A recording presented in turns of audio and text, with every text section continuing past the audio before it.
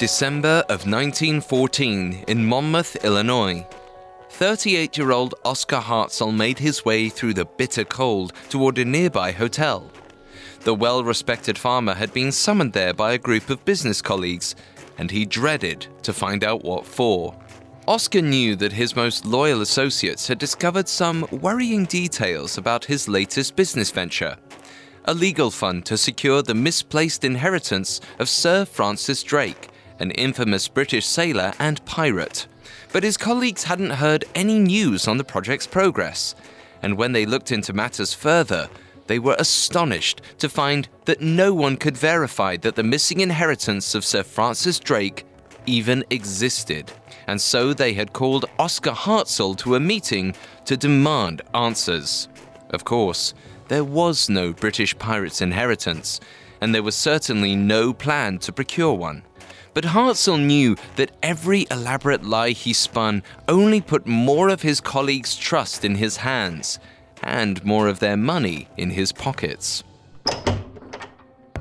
As soon as he walked into the hotel lobby, the group descended on Hartzell like hyenas. But the farmer was prepared, answering each question with a reasonable response. Of course, no one could corroborate his stories. It was a highly classified matter involving the British government's top officials. But trust him, they were calculating the value of the inheritance now, and it was surpassing all their wildest dreams. By the end of the evening, Hartzell managed to restore their faith. He toasted the room to a round of drinks and proclaimed loudly, "To this time next year, when we'll all be millionaires."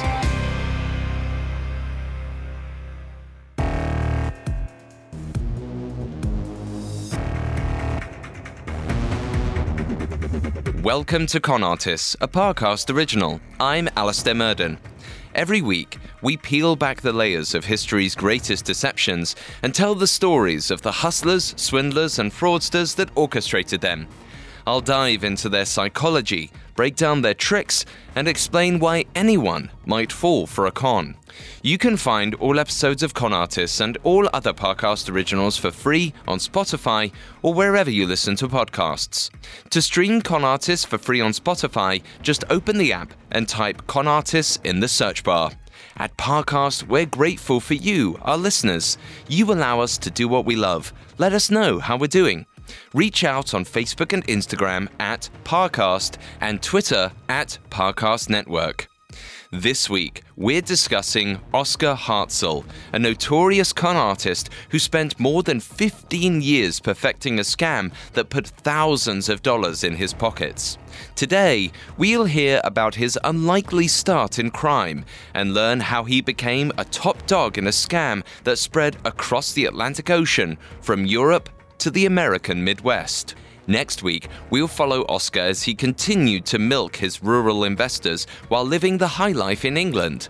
We'll find out how the scam finally fell apart, despite protests from Hartzell's most loyal donors. Oscar Hartzell was an early 20th century con artist who operated for nearly 15 years in the Midwest and London. But Hartzell wasn't always a con man. Instead, he started as a victim, falling into the notorious Francis Drake inheritance scam after a string of failed business ventures left him broke and desperate.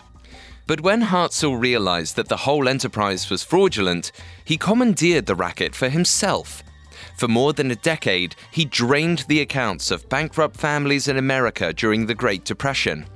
And by the time he was brought to trial, Hartzell had conned people so thoroughly they refused to see him for the swindler he truly was. From an early age, Oscar Hartzell's only aspiration in life was to be rich. Specifically, a successful businessman and farmer like his father, John Henry Hartzell.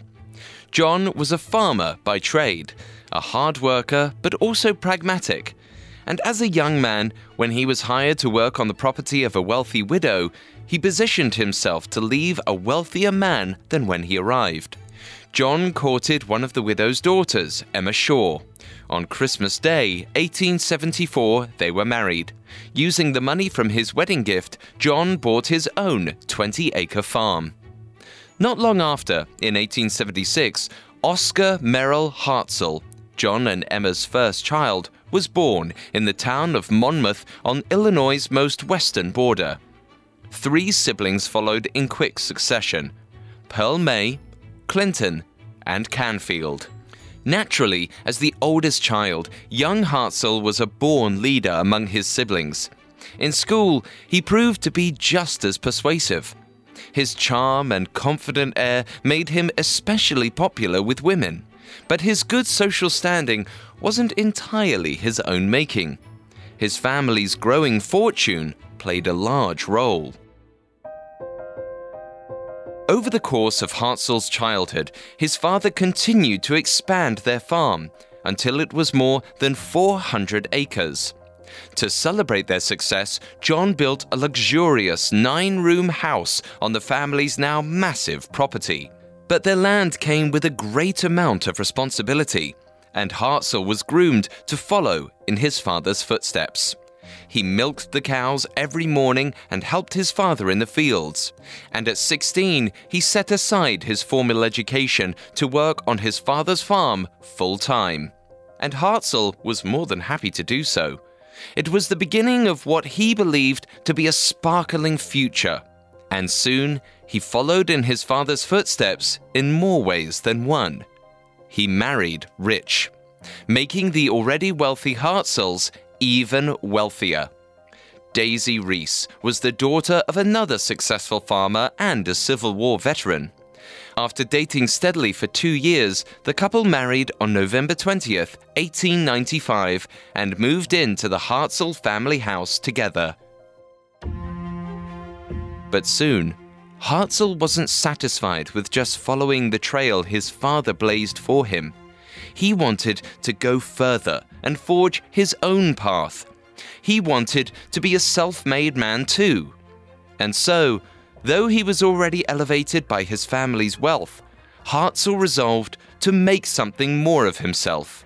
First, Hartzell set out to buy his own property. After saving enough money, he purchased a piece of land in neighboring Iowa and eventually accumulated over 1,000 acres. He became one of the biggest shippers of cattle and horses in the area and developed close business relationships with his fellow farmers. He was successful and well-liked, and took advantage of this new status by attending various parties, dancing and drinking until all hours of the morning. But Hartzell felt like a big fish in a small pond. According to his wife Daisy, Hartzell was completely fixated on money during this time. His only drive was to accumulate more wealth. This obsession consumed him. But he was also good at it. Hartzell was confident in both business deals and in social settings, handily able to charm his way into a new lot of cattle or into the good graces of any local farmer. But despite this, he was uncomfortable in more intimate contexts and was reportedly unable to sexually perform with his wife. No matter how confident he was in the wider world, whatever Hartzell did, he couldn't bring that same bravado into the bedroom. And the stark contrast between his personal and public personas suggests that the businessman may have harbored deep-seated insecurity. This insecurity may be exactly what helped fuel Hartzell's brazen ambitions. According to organizational behaviorists Svenja Weber and Giampiero Petriglieri, being motivated is often considered a desirable trait, an obvious strength. But in some cases, Weber and Petriglieri explain that this drive stems from weakness, such as an overwhelming feeling of self-consciousness or some aspect of self-hatred. In these cases, no amount of success can satisfy an individual's ambition, and it continues to grow until it's no longer sustainable. Soon, this would be the case for Oscar Hartzell. And his ambitions only grew larger in August of 1905 when his father John was hit by a stray bullet on a hunting trip. He died, tragically, 2 weeks later. John's unexpected death deeply affected 29-year-old Hartzell. His father, his mentor, was gone in an instant, taken by a freak accident. And the sudden nature of his death only made Hartzell even more conscious of his own mortality, of how much he still wanted to accomplish in that time. Luckily for Hartzell and his family, John left them a small fortune. His estate was valued at $10,000, or around $292,000 today. On top of that, John's life insurance paid out another $69,000, almost $2 million today. Even divided between his 3 siblings and Hartzell's mother, there was plenty to go around. And Hartzell seized the opportunity to go after all of the ambitions he hadn't yet pursued. Within a year, Oscar Hartzell used his share of the money to make a down payment on a 16,000-acre property in the Texas Panhandle, a piece of land worth nearly $3 million today. After the deal went through, he moved Daisy and his business to the Lone Star State while maintaining outposts in Iowa and Illinois. By the end of 1907, business was booming, and 31-year-old Hartzell claimed a net worth of $500,000, or $13.7 million today. But most of his money was invested in the form of mortgages and loans. In other words, Hartzell's fortunes weren't nearly as secure as he hoped. He soon learned this the hard way. In 1908, the 32-year-old farmer was devastated to learn that there had been an outbreak of the Texas itch, an infectious cattle virus that could only be contained through quarantine. Hartzell's prize cows couldn't be shipped from Texas, and he was forced to sell them at a steep loss. His bad luck only continued from there. According to Hartzell's autobiography, his farm caught fire. He witnessed a cholera outbreak within his herd and lost dozens, if not hundreds of cattle in a train crash. The way Hartzell described it, it was a series of calamities of almost biblical proportions. Most of these tragedies seem like overly dramatized stories blown out of proportion to cover up ordinary business failures. But regardless of how they actually came to pass, Hartzell soon found himself deep in debt. And in 1908, he was forced to file for bankruptcy. Hartzell was humiliated by the whole experience. His success had been his identity, his everything, and now he'd lost it all. But his bad luck was only beginning. 38-year-old Hartzell moved his family to Des Moines, Iowa, where he set his sights on local politics. He ran for county sheriff in 1914 and invested $1,500 of his own money, or about $38,000 today, into his campaign. He believed it would be an easy win, but once again, things didn't go his way. He lost the campaign and his money. After a string of failures, Hartzell was at the end of his rope. Regardless of what business he tried, he couldn't achieve the level of wealth and success he so desperately wanted. Soon, however, Hartzell would be introduced to a whole new way to get rich quick: conning. But before he was a scammer, first, Hartzell was a mark. Coming up, Oscar Hartzell falls for the Francis Drake inheritance scam. Now back to the story. In 1914, 38-year-old Oscar Hartzell had tried and failed to run various businesses. From a cattle farm to a political campaign, he poured his family's fortune into venture after venture and ran every single one into the ground. And his dreams of success were as lifeless as his marriage. For the first time in almost 4 decades, Hartzell had no clue what to do next. Then, he heard about the long-lost inheritance of Sir Francis Drake. Drake was an English sailor and pirate who lived during the Elizabethan era. He plundered Spanish ships for the crown, returning home with huge quantities of silver and gold. Some of this was given to Queen Elizabeth, but the rest of the money stayed with Drake, allowing him to quickly amass a large fortune. Drake never had children, choosing instead to remain at sea for most of his life. He died in 1596 without any heirs, and his riches were split between his brother and his nephews. But just a few years after his death, rumors spread across England that Drake had secret heirs, people who truly deserved the money. Drake's fortune was their birthright. Gossip swirled that his will, the one that had bequeathed his wealth to his brother and nephews, was actually a fake. At the time, these were nothing more than whispers on the street. But soon, the rumors gained traction, and con men saw an opportunity in the controversy. They started contacting people with the last name Drake and convinced them they were long-lost descendants of the famous pirate. The con men claimed that, with the right lawyer, they'd be able to secure the disputed fortune. With this carrot, these scammers asked for money to sponsor a quest to get to the bottom of the mishap.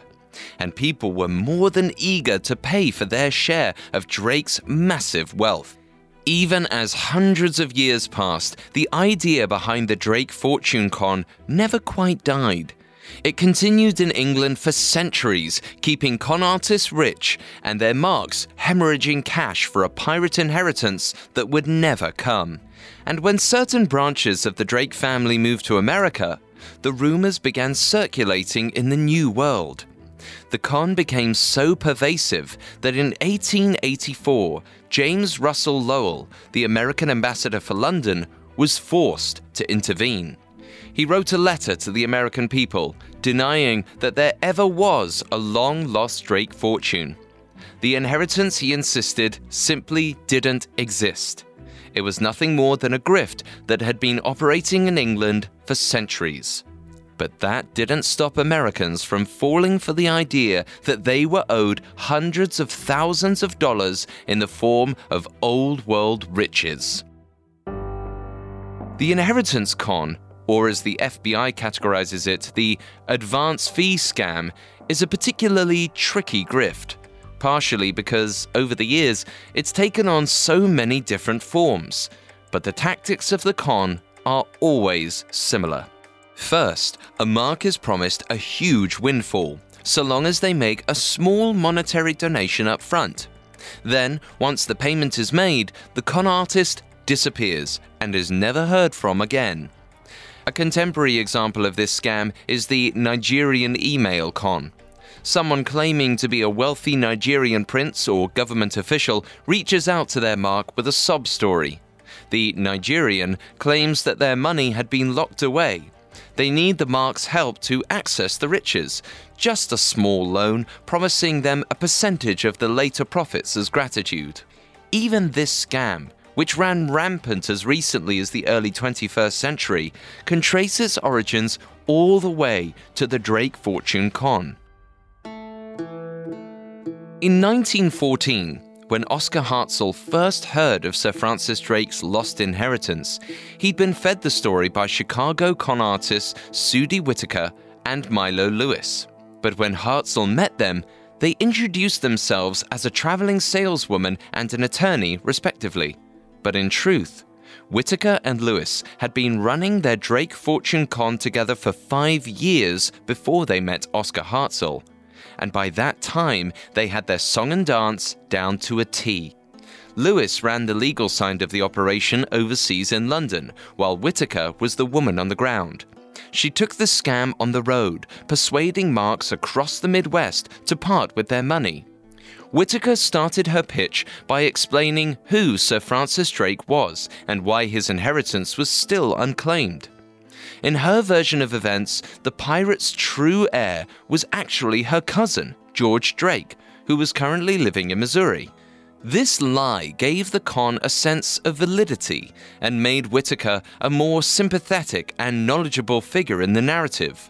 But, Whitaker would explain, they needed financial backing to actually access the fortune. And for this, her cousin was graciously offering to split the fortune with anyone who contributed to the project's legal fund. This new spin on the con made Whitaker's version more successful than most. Instead of limiting herself to just people with the last name Drake, she sold shares to anyone who wanted a piece of the action. And, as a result, she received much more money. Then, after working a city or town, Whitaker moved on to the next one, promising a huge fortune as she departed. But before Lewis and Whitaker conned Hartzell, they first scammed his mother. In 1914, Emma Hartzell donated $6,500 to the project, around $167,000 today, and introduced her eldest son to the business venture. Hartzell was desperate to make back the money he'd lost in his string of failed endeavors. The idea of Sir Francis Drake's fortune came to him like a mirage appears to a man dying of thirst. Hartzell was blinded by his own ambition. With so many defeats weighing him down, this exciting enterprise seemed like his only path towards the success and recognition he so desperately craved. More importantly, joining someone else's venture mitigated the potential for another disaster. Even if the Drake Fortune project failed, it wouldn't be entirely his responsibility. But still, Hartzell was determined for this opportunity to work. He took on a small sales role, working under Sudie Whitaker in lieu of making the hefty donations he couldn't afford. It was a long way from running his own business, but the appeal of an easy fortune was too strong to resist. And it didn't take long for Whitaker and Lewis to notice that Hartzell had a knack for the job. Hartzell's simultaneous charisma and commonality with the people of Iowa made him an ideal foot soldier. Midwesterners trusted him and regarded him with a sort of credibility that the Chicagoan con artists just couldn't seem to crack. And in the winter of 1914, the 38-year-old proved just how much of an asset he was.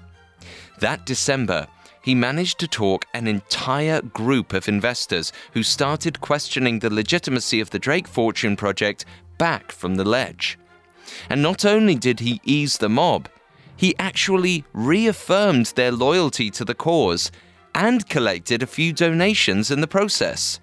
If it wasn't clear to Whitaker and Lewis before, it was now.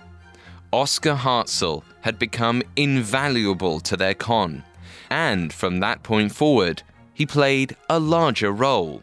Whitaker and Lewis used his salt-of-the-earth charms to lure targets into their scam. And the entire time, Hartzell played his role in earnest, unaware that he was being conned himself. By 1915, Hartzell was a full-time employee of what he believed to be an honest operation. He was so convinced that he accepted his payment in the form of shares of Drake's fortune, which were essentially worthless. But Whitaker and Lewis managed to keep him in the dark through sheer deception and clever lies. For about 2 years, Hartzell accompanied Whitaker on her travels all over the Midwest, selling shares and spreading the word about the Drake fortune. And business was good. The pair had their sales pitch perfectly choreographed. First, Whitaker found a banquet space in a hotel and brought in some local reporters with the intention of telling them about the Drake fortune. Then, in the middle of her informal press conference, Hartzell would come barging in, berating Whitaker for talking to reporters about their amazing money-making opportunity. The snippet of controversy and the half-hearted attempt to suppress the press was more than enough to generate interest in the Francis Drake inheritance. And on one particularly successful trip in Des Moines in the summer of 1915, Whitaker and Hartzell brought in $64,000, or $1.6 million today. But trouble loomed on the horizon. On August 9, 1915, Whittaker was brought in on charges of fraud by one of her victims, William Olstrand. Whittaker had sold him 2 shares of the Francis Drake fortune for $100. But after waiting 3 weeks for his investment's profitable return, Olstrand figured out he'd been conned and had Whittaker arraigned. When he heard the news, Milo Lewis sailed from London to America to act as Whittaker's legal defense. Whittaker pled not guilty, while Hartzell raised the money for her bail. After her indictment, a judge set Whittaker's trial for early 1916. But the trio was long gone by then, leaving all their investors, as well as Hartzell's wife, Daisy, behind. They went back to London to regroup. Lewis demanded majority control of the operation from Whittaker as compensation for his legal advice. Then, paranoid that Whittaker would attempt to steal the business out from under him, he insisted that the 40-year-old Hartzell keep watch over her and her 12-year-old son. But even in the midst of all this unease, the operation still ran smoothly. Money continued to flood in from their Midwestern investors, providing the trio with a comfortable lifestyle in central London. And in Hartzell's eyes, the city was rife with new opportunities to start over, to do things right this time. Though it's unclear exactly when Oscar Hartzell realized that the Drake Fortune project was a con, he made the discovery around the time the group settled in London. But rather than feel betrayed or cheated, Hartzell had a sudden epiphany. Even if the real Drake Fortune didn't exist, he could still get rich on the Drake Fortune scam. And all he was really after was wealth. Every day he saw how profitable the con could be in the luxurious lifestyles of Whittaker and Lewis. Both con artists indulged their every whim without having to lift a finger. In other words, they were a success. And Hartzell was desperate to be one too. Soon, Hartzell abandoned whatever good Midwestern principles he had left to fully dedicate himself to the Drake Fortune scam. And in a final act to separate himself from his roots, he cut off all communication with his wife Daisy back in Iowa. Hartzell had decided that he wasn't returning to the States. In fact, he was scheming up a plan to take over the con for himself. Coming up, Oscar Hartzell cuts Whittaker and Lewis out of their own con and finally finds a business venture in which he can thrive. Now, back to the story. In early 1916, 40-year-old Oscar Hartzell was at a turning point in his career. He had spent the past 2 years as the unwitting conspirator to 2 con artists in the infamous Francis Drake inheritance scam. After a close call in Iowa, the group fled to London, where Hartzell finally realized that the business venture he dedicated years of his life to was all just a con. But instead of turning his partners over to Scotland Yard, Hartzell saw an opportunity. The last 2 years showed him just how profitable this scam could be, and he was determined to seize it himself. So Hartzell stayed with the group and continued to play dumb while he plotted his takeover. But this was easier said than done. Milo Lewis, who currently controlled the majority of the operation, was already paranoid that Sudie Whittaker would try to cut him out of their profits. So he forced Hartzell and Whittaker in an apartment together and tasked Hartzell with surveillance over Whittaker and her 12-year-old son. Frustrated with this turn of events, Whittaker treated Hartzell like an assistant rather than an associate. She sent him on tedious errands and lashed out at him frequently. But Hartzell resolved to oblige her whims, using every opportunity he could to learn more about how the operation worked. Even though they were no longer in America, their con continued running smoothly. Whittaker and Hartzell had already established key investors in the States who fully believed in their tale and continued sending a steady flow of cash. And the trio's presence in London was easy to explain. They told their victims that things were moving along in the Francis Drake case, and they were there to make sure that they continued to do so. Whenever they needed an extra push of revenue, Lewis would simply send supporting documents to prove that things were indeed going in the right direction. And those papers were easy enough to obtain. Using a portion of the con's profits, they hired real genealogy specialists and filed actual lawsuits. Of course, they had no intention of following up on these claims, but the paper trail was convincing enough for even the most stubborn Marks.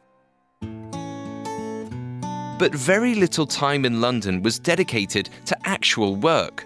Most of the group's waking hours were spent in the pursuit of their own enjoyment. The trio used the incoming money lavishly, and the 41-year-old Hartzell took advantage of his new freedom by seeing lots of English women. After all, he was a bachelor now. Once he cut off all communication with his wife Daisy in Iowa, the poor woman gave up on Hartzell and filed for divorce in 1919 on the grounds of desertion. And around this time, Milo Lewis's paranoia that Sudie Whittaker would take over the operation eased. By this time, Lewis felt completely in control. He no longer needed Hartzell to monitor Whittaker night and day, and so Lewis agreed to let Hartzell rent his own place. That year, he found a room in a boarding house run by E.A. Broadburn, a widow in her 30s, and before long, the pair became lovers as well as business partners. As they grew closer, Hartzell told Broadburn all about the Drake fortune scam and what a lucrative business venture it was. And soon, the couple came up with a plan for how they would run it when the opportunity came along. But as it happened, the seeds of Lewis's destruction were already sown. In April of 1919, the Supreme Court of Illinois moved to expel Milo Lewis from the state bar. Their charges were simple but serious. They claimed that Lewis was defrauding people and that he had committed perjury by marrying his second wife before officially divorcing his first. Lewis, Whittaker, and Hartzell returned to the States to address the charges and soothe their Midwest investors. News of the charges against Lewis left their Marks wary, and now they were demanding answers. But Hartzell did what he did best and employed his Midwestern charm to assuage their fears. But most importantly, he was able to establish himself as the face of the organization, while Lewis and Whittaker were embroiled in the scandal. Hartzell used the opportunity to get the fearful mob on his side. After all, unlike Whittaker and Lewis, who were elite city-goer types, Hartzell was salt of the earth and accessible. He was like them, and the investors loved him. Hartzell knew that if he won the hearts of their Marks, his path to control the con would be smooth sailing. But first, he had to take care of Lewis and Whittaker. In 1919, Lewis beat the charges against him. But more importantly, the court couldn't prove that the Francis Drake inheritance was a scam. They couldn't prove that the Drake fortune didn't exist.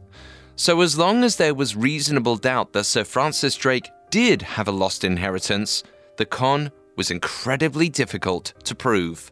But more importantly, this enticed more people to invest. It was free advertising.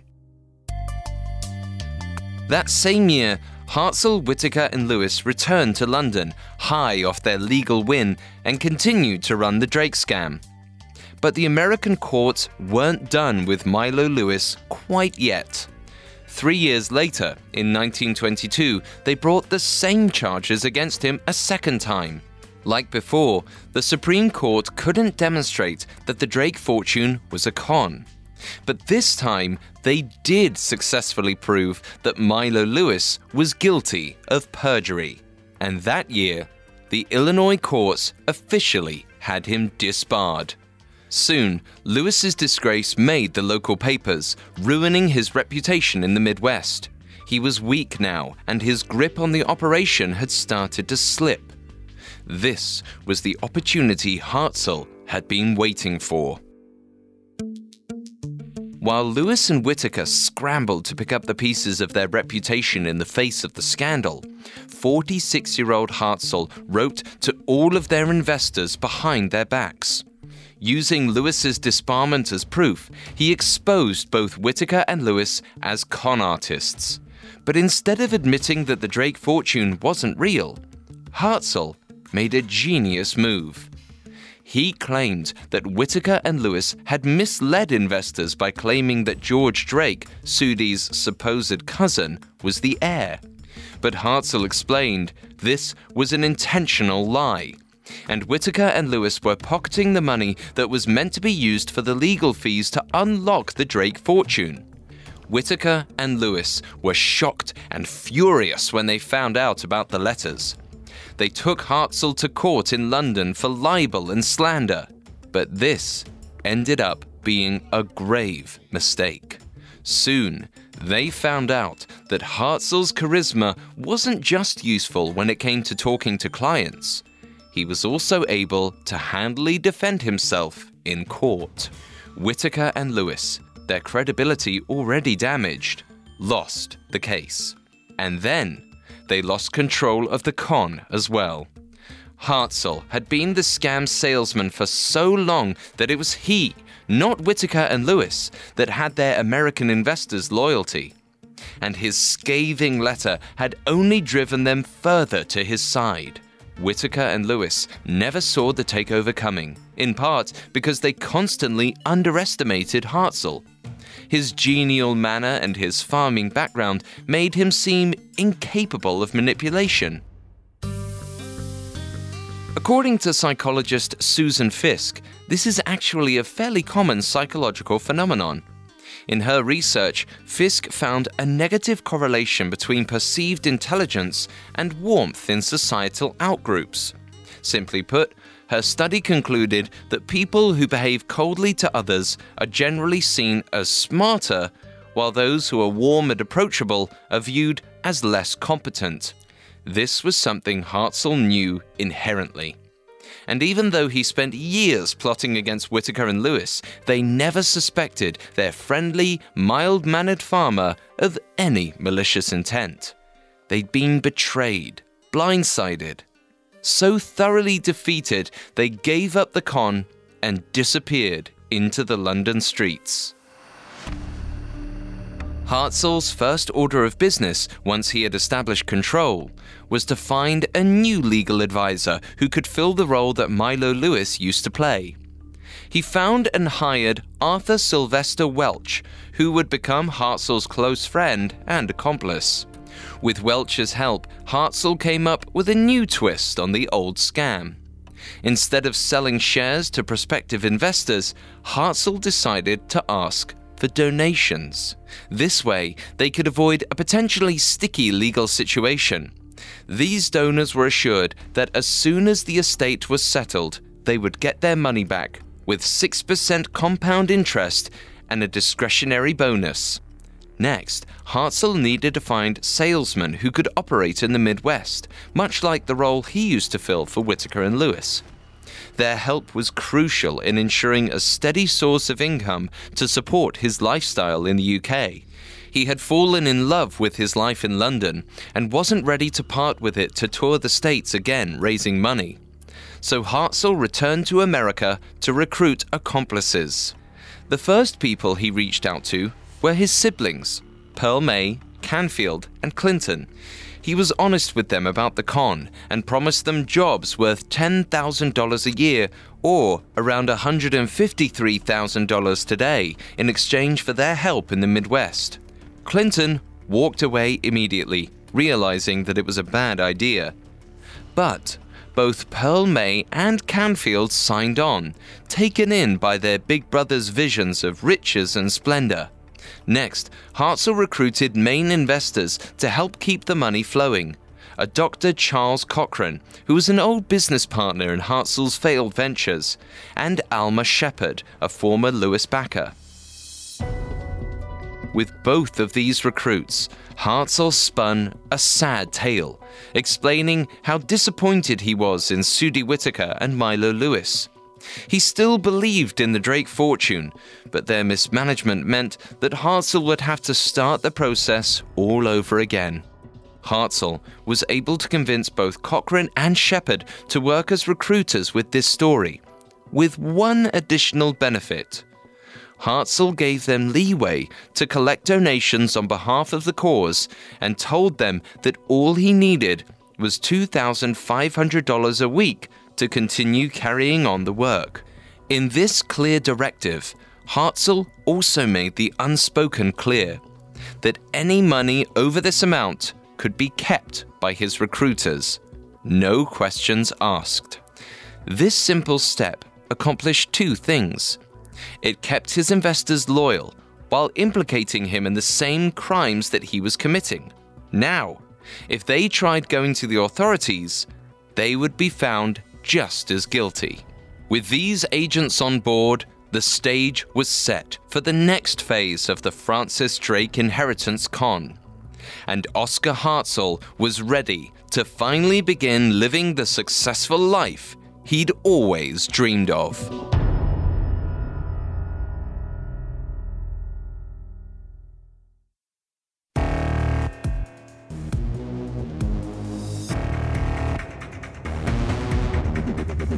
Thanks for listening to Con Artists. We'll be back next week with part 2 of Oscar Hartzell's story. We'll see how he continued to spin interest in the Francis Drake scam through the 1920s, and even throughout the Great Depression. And finally, we'll discuss what led to Hartzell's downfall and the circumstances surrounding his trial. For more information on Oscar Hartzell, among the many sources we used, we found Drake's Fortune, the fabulous true story of the world's greatest confidence artist by Richard Rayner, extremely helpful to our research. You can find all episodes of Con Artists and all other podcast originals for free on Spotify. Not only does Spotify already have all of your favorite music, but now Spotify is making it easy for you to enjoy all of your favorite podcast originals like Con Artists for free from your phone, desktop, or smart speaker. To stream Con Artists on Spotify, just open the app and type Con Artists in the search bar. And don't forget to follow us on Facebook and Instagram at Parcast and Twitter at Parcast Network. I'll see you next time. Con Artists was created by Max Cutler and is a Parcast Studios original. It is executive produced by Max Cutler, sound designed by Dick Schroeder, with production assistance by Ron Shapiro, Carly Madden, Isabella Way, and Joel Stein. This episode of Con Artists was written by Liz Dorovitson, with writing assistance by Abigail Cannon. I'm Alistair Murden.